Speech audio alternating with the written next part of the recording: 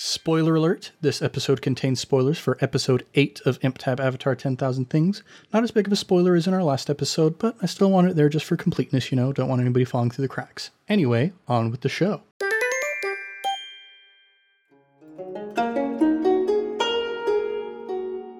What's shaking, everybody? It's the obligatory Talkback, the show where we step outside the narrative and break down the story from our perspective as very professional actors. I am very professional actor Ned Wilcock, your host and GM. In this Talkback, we're discussing episodes 4 through 7 of ImpTab Avatar 10,000 Things, which means I'm joined by... Caleb Anderton, professional talker person who talks into a microphone sometimes for money. Such professional talking. You kind of steal. Highly unprofessional. And Christian Randall, professional, save for the fact that I don't get paid for anything. Even at his real job, No, they don't pay me for they that. pay him. We're surviving on my good looks. Yeah. And we are very poor. Oh my gosh. Hey, I also forgot to mention, because of wibbly-wobbly, timey-wimey weird stuff, I don't have laryngitis again. I am still recovering from the same bout of laryngitis that you might have heard me recovering from on a different episode. But, things do get a little bit wibbly-wobbly around here. When you're recording in over a dozen different worlds, it all just kind of mashes into a weird soup. Soup. But, like I said, in this talkback, we're going through episodes 4 through 7. This is essentially the Pie Show tournament arc of our campaign. And so we're going to pick up, we've just barely finished the Buzzard Wasp fight, and on the journey to Ba Sing Se, we started to really dig into the guide and comfort move. And I just want to get your response to that moment, because I thought that was a super powerful moment for the campaign. Yeah, for me, that was such a drastic, shift in my mindset. As okay, the idea that, I had to go out and talk to these characters and actually, have some RP in order to heal. I just loved that. I thought that was so cool, and I feel like it was so fun to just, dig into it right after that really kind of technical episode we had previously with the fight. Well, and I feel like it really helps to take those really intense moments of these battles or whatever caused you to have that damage or conditions in the first place, and it really helps to solidify the outcome of said conditions, how it affected you and how it affected the relationships around you. And I really wish more RPG systems were more based upon that, because in the time that I've played any type of RPG, I've never felt such a connection to my other players. Mm-hmm. Helps you connect to your own character as well. Absolutely. Just the fact that traumatic stuff has happened, and you can't just be like, oh, I guide and comfort them. Check. You can't just check the box. You have to actually roleplay through the situation in order for the things to happen. And I think that's cool. Yeah, I think I mentioned this during the episode itself, but I love how this RPG compared to other RPGs, in D&D, if you have these character moments, it's really just icing on top of the cake. And we love it when those happen in those games. But this game actually mechanizes those awesome character moments. And so you get to learn things about your characters and about their relationships that probably would never have existed otherwise. Yeah, just honestly, that first episode, it was unexpected for me because we'd never done it. I didn't know what was going to happen. Just having those conversations after the Buzzard Wasp fight. And I feel like Amar really kind of became a part of the cohesive whole of the group in that first episode. Totally. Mm-hmm. And following that guiding and comforting session, we finally made it to Ba Sing Se. How did you guys feel when you were entering the city? Did you expect that things were going to get as crazy and political as they did? Absolutely not. No way. I don't know what I expected. In my mind, I was like, I know something crazy is going to happen, but I don't know what it is. So I felt like my expectations were both low and met, if that makes any type of sense. Yeah, well, we did have pretty early on those moments of hey, there's this person who watched us come in and it was very interested in the fact that we're coming from Wan Shi Tong. So we started to have those little moments along the way, kind of right from the beginning. Mm-hmm. But it got crazier than I was expecting. Well, and then also right away, Loeb Sang was right there at the gate and we just didn't do anything about it. Yeah, we really didn't even have to go all the way in. We could have just, been like, oh, hey, bud, what's up? Let's go. If we would have just, hung around there a little bit longer. Hold up. He was at the gate? He was right there. Yeah, you guys walked into the city, you met up with Professor Che and Professor Quay, and on the way up to the middle ring, I was like, yeah, there's people demonstrating off to the side for the potato cabin tour. Shoot, he was there? Of course he was there. Duh. But did we just give out spoilers? Yeah, I'll add a little disclaimer at the beginning to let people know that there will be spoilers, but yeah, then starting to get even more deep into Ba Sing Se. So we've talked a little bit about how much of this campaign is improv as opposed to like our Fate episodes, which are 100% improv. But to pull back the curtain a little bit, when we entered Ba Sing Se, here's everything that I had prepped. I had one line of description for Professor Che and Professor Quay each. I had an outline of what had happened in Ba Sing Se leading up to this point, and I had combat stats for Taya and the Dai Li, and that was it. Really? That was everything I prepared for Ba Sing Se. Wow. That's fun. I'm curious then. You did not expect this to go anywhere that it went, did you? I had no idea. Like, as soon as you guys talked about the game night and Yes. the Pi Show tournament, I was like, oh, yep, this is where we're going. That was so fun. That was one of my favorite moments because McKenna, you were like grasping at straws. You're like, yeah, if there's any I don't know, parties or, like public meetings and then you were like fumbling. You're like, game nights. I don't know. And I laughed at that. I'm like, that's hilarious. And then Ned latched onto that and he's like, oh yeah, there is a Pi Show tournament. And it was so good. Perfect. So, just again, jumping on the improv idea, in these episodes, I mentioned that Jetsoon had never won a Pi Show tournament. Or even a game of Pi Show, right? Won a Pi Show game. It's coming from real life because I never let you win. I'm really bad at everything. Yeah.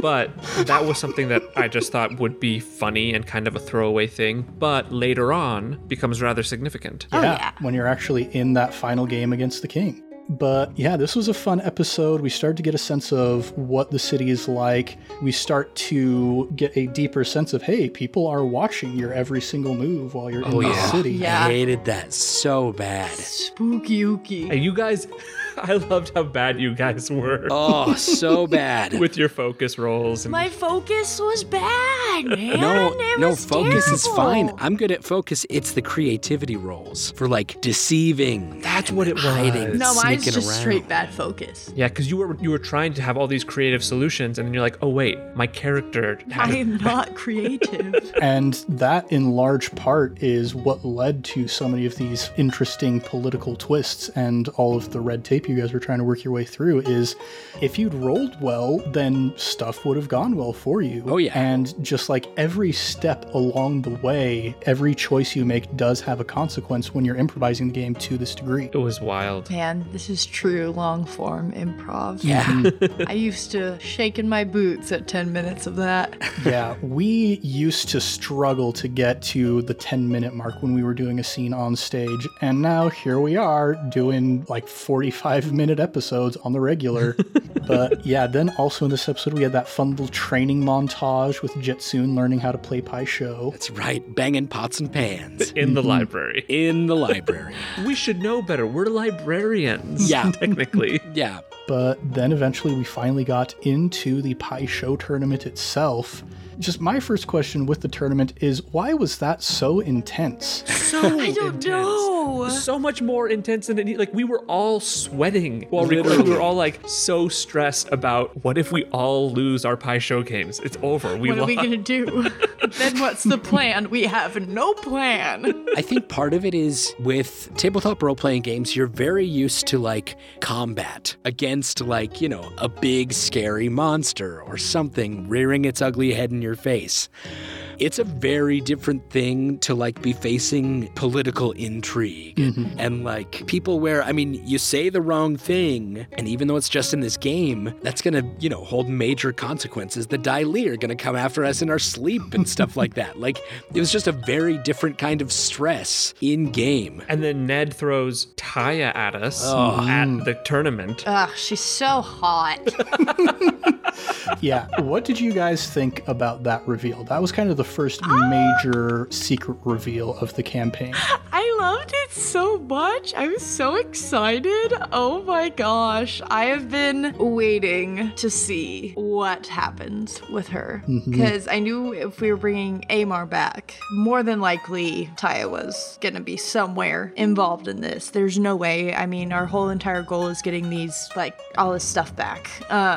I didn't think we would see her so soon, but oh, I love her. Oh, she's so cool. She's like Captain Phasma in Star Wars.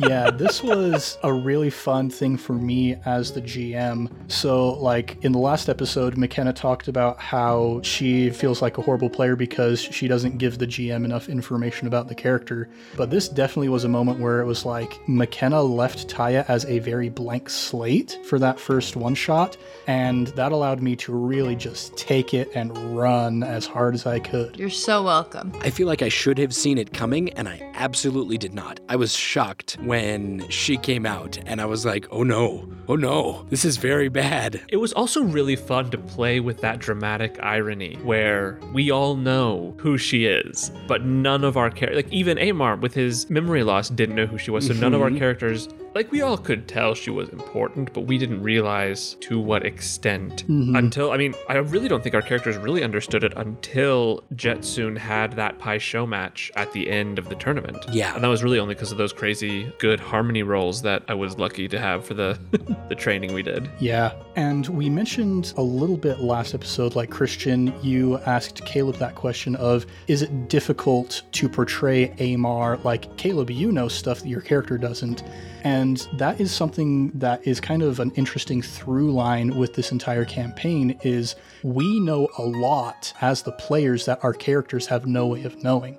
And so there's kind of a willful playing dumb that's going on our part in order to let the story be what it needs to be. Like, you look at the entire premise of the campaign in general, all of us know what happens to the air nomads. All of us know what Firelord Sozin is going to do. And so in order to tell a good story, though, in this prequel setting, we need to willingly make sure that our characters don't know any of that so that we can portray them realistically. And I think we've been doing a pretty good job so far. I think so. I think half the time that's because my brain just throws that in the back of my mind and says, oh, that's not where we're ending up. And so I kind of forget that's where we're headed eventually. Yeah, that's future Zaya's problem. Yeah, that's future Zaya's problem. So that's a thank you brain moment. But no, I think so. I think especially if we just get so caught up in just what's happening right now, it helps so much more to not have to worry about like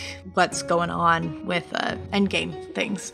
Well, like, yes, that's stuff that's going to happen in the future, but yeah, just like you said, McKenna, in many ways, it doesn't pertain at all to what is going on right now. And that's what makes stories interesting, is what is going on with these characters right here, right now. Yeah, and I mentioned last time a little bit of that research I'd done about how to make a good prequel, and I guess this is a good time to dig more into that. The thing with doing a prequel is we already do know the end from the beginning, and so we can't have the stakes of this story be about questions that already have clear outcomes. We're not asking the question of, can we save the air nomads? We're not asking the question of, can we stop Firelord Sozin? So we need to make sure that we focus on the smaller things. We need to find stakes that still have some ambiguity. And the way that we do that is by asking the question of, what were the unseen story arcs of what was happening during this time? While Aang was off with Monk Gyatso training in the Southern Air Temple, what was everybody else doing? What are the personal struggles they're going through? What are the heartbreaks that they're experiencing? What are the relationships that they're building? Who are these new characters? That's a good example of why Rogue One is a pretty darn good prequel. Oh, so good. We have all of these new characters with their own motivations. We know that all those characters are going to die because they're not in the original trilogy, but we care so much about them because of their personalities and because of their wants and their struggles.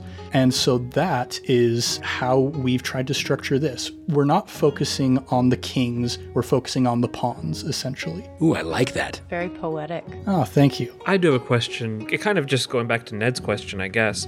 For you specifically with Taya, what was going through your head when she showed up? Like that very first moment and through the whole Pi Show tournament, what were you thinking in and out of character? Well, I guess mostly out of character because in character you didn't really know who she was. Well, I can't let you guys know what she was thinking in character because there's still a lot of layers of this onion that you guys have to get to. Yeah. But what I was kind of thinking out of character by introducing Taya at this point is because we have a story that we're crafting that's so focused around the wants of you guys and your characters, there's a lot of talks in the RPG community about the idea of railroading. Like, is the GM forcing us to do something because it's just part of their story? But here's a little secret for all you GMs out there. When your story is focused on what the characters want to do, you don't have to worry about railroading because every quest hook that you're presenting for them is something that is meaningful to their character. Like earlier on when you guys first entered bossing, say at the beginning, I knew that Zaya's whole shtick was, hey, I left the Southern Water Tribe so I could find these waterbenders who disappeared, and it'd be kind of a jerk move if I were to just ignore that and not give you guys an opportunity to go to the Foggy Swamp and find those people. So that's why we have Professor Che showing up and being all like, oh, hey, I know about these waterbenders in the Foggy Swamp. And then we have this thing with Taya as well, who is obviously very connected with Amar's background. And then later on, we start to see some of these things with Jetsoon and his backstory. So the introduction of Taya in this moment was essentially me looking forward and saying, what is going to be meaningful for these characters? What stakes can I present that are going to make them feel connected to the story and to move it in a direction that is going to give them the best experience? Just in general, as a GM, I think you should make the story much more for your players than it is for you. That is good advice. Yeah, like if I have my story that I want to tell and I'm trying to shove it down your throats, then that's not going to be a great time for you guys. But if my interests are your interests, if I decide to make what you guys want what I want, then boom, it's synergy, baby. Synergy, baby. Kind of a basic question, but what was your favorite Pi Show match you played? For me, it was probably the one I played with Amar. Yeah, that was a good one. Not your girlfriend? That one was fun. It led to some fun stuff, but the one with Amar was just hilarious. That was good. I liked the one where I almost got caught, just because that was just kind of exciting, because I almost got caught. You got beat by a little girl, yeah. She was something else. I think that was fun. I think that's also something that added another intensity to the Pi Show tournament, was, especially for me, majority of the time I was trying to cheat just because my rolls were bad anyways, and I just had to cheat. So that added another level of, if I'm cheating and I get caught, then the die leave. So yeah, that one for me was really fun. Boy, of my Pi Show games, let's see, I had Rion Sungi, I had the really boring guy. The most average man in the world. Yeah, he was pretty fun. Honestly, I don't know why. He needs to be an average at something. Sorry, I just remembered this. I recently listened to that episode, and Jetsoon, you had a moment also where you beat a kid. I think it was on the entry level. Like, just to get into the tournament, you beat like a 5th grader, and they were like livid. And you said like, I fear I have made an enemy for life. I'm really hoping that that kid ends up being the final boss in this campaign. Planted by Taya at the very beginning. Yes. That'd be amazing. Dude, speaking about that initial qualifier and going back to McKenna's comment about the cheating mechanic that we had that kind of upped the stakes, I don't know if any of you could hear it in my voice at the very beginning when Christian was the only one who actually succeeded in the qualifying round. Yeah. You might have been able to hear me kind of like, shoot, how do I get everybody into the tournament? You guys can cheat. Who wants to cheat? You made that up. It's improv. He makes everything up. Of course he made it up. Yeah, because I was like, this is going to be so boring if Jetsoon is the only one who gets to play Pi Show for the entire tournament. So it started out of necessity of me just trying to get you guys to still have a chance to play, and it did turn into a very intense part of the tournament. But come on, I mean, you know Amar and Zaya. Oh, would have cheated as soon as they could. Yeah. Oh no, I just mean, if we didn't make it into that tournament, there's no way we would have just sat on the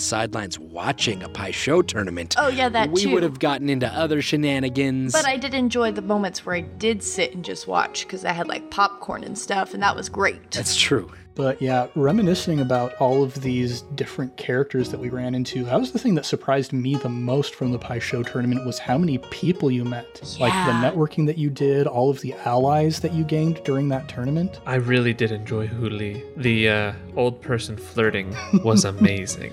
That's one word for it. I do not look forward to 40 years down the road. But yeah, I guess what surprised each of you the most from this tournament? How long I stayed in?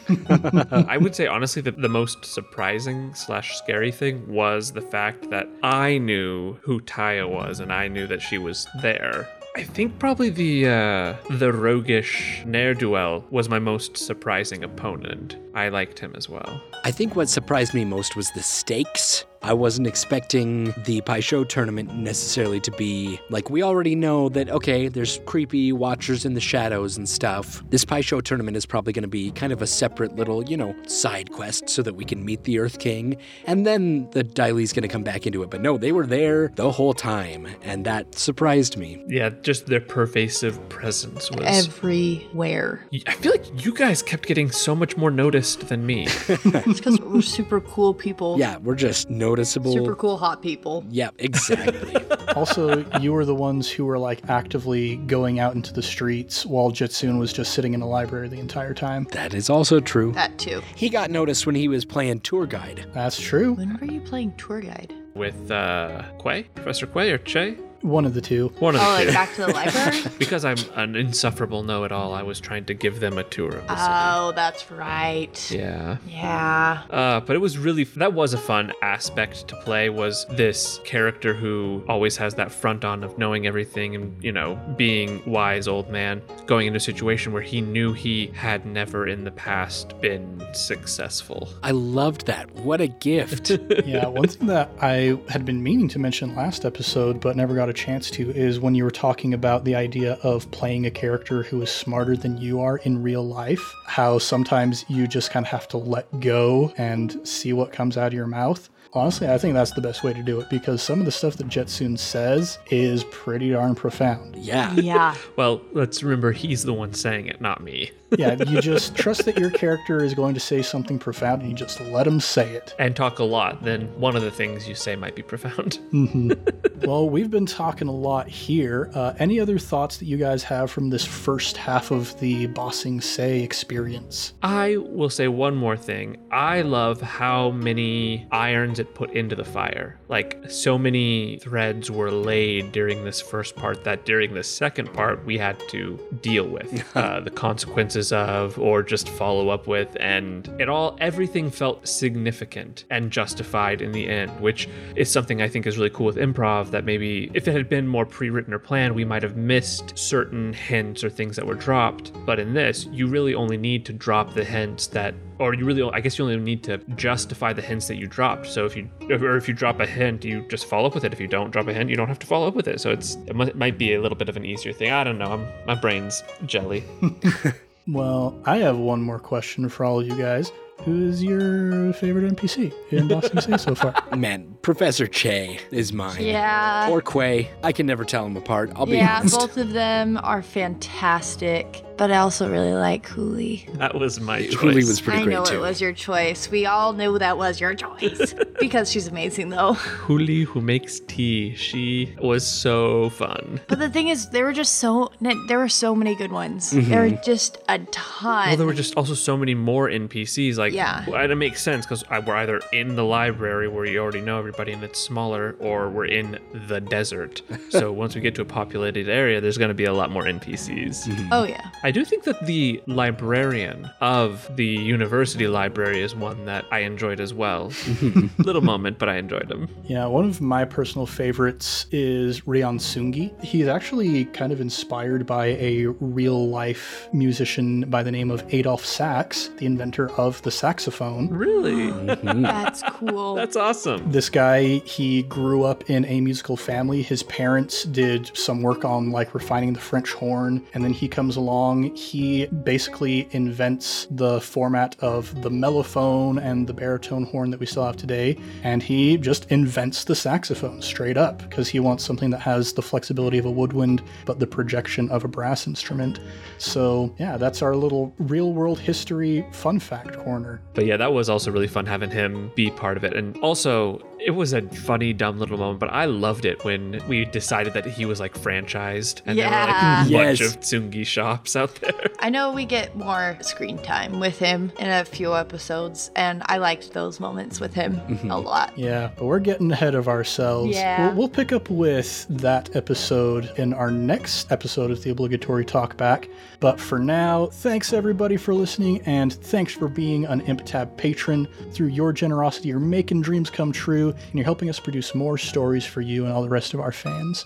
If you have questions, comments, or anything else 10,000 Things related that you'd like us to discuss on the talkback, you can feel free to let us know by reaching out on social media with the handle @ImprovTabletop, or you can email us at improvtabletop@gmail.com, or if you're a member of our patron-exclusive Discord, you can reach out to us there as well. If you give us those suggestions, we'll add them to the list, and hopefully you'll hear our response during a future episode. But until next time, I am Ned Wilcock, very professional actor, and I've been joined by Caleb Anderton, microphone talker guy. McKenna Steele.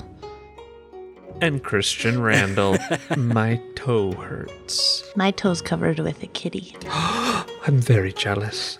Well, much love and stuff, everybody. We'll catch you next time on the obligatory talkback.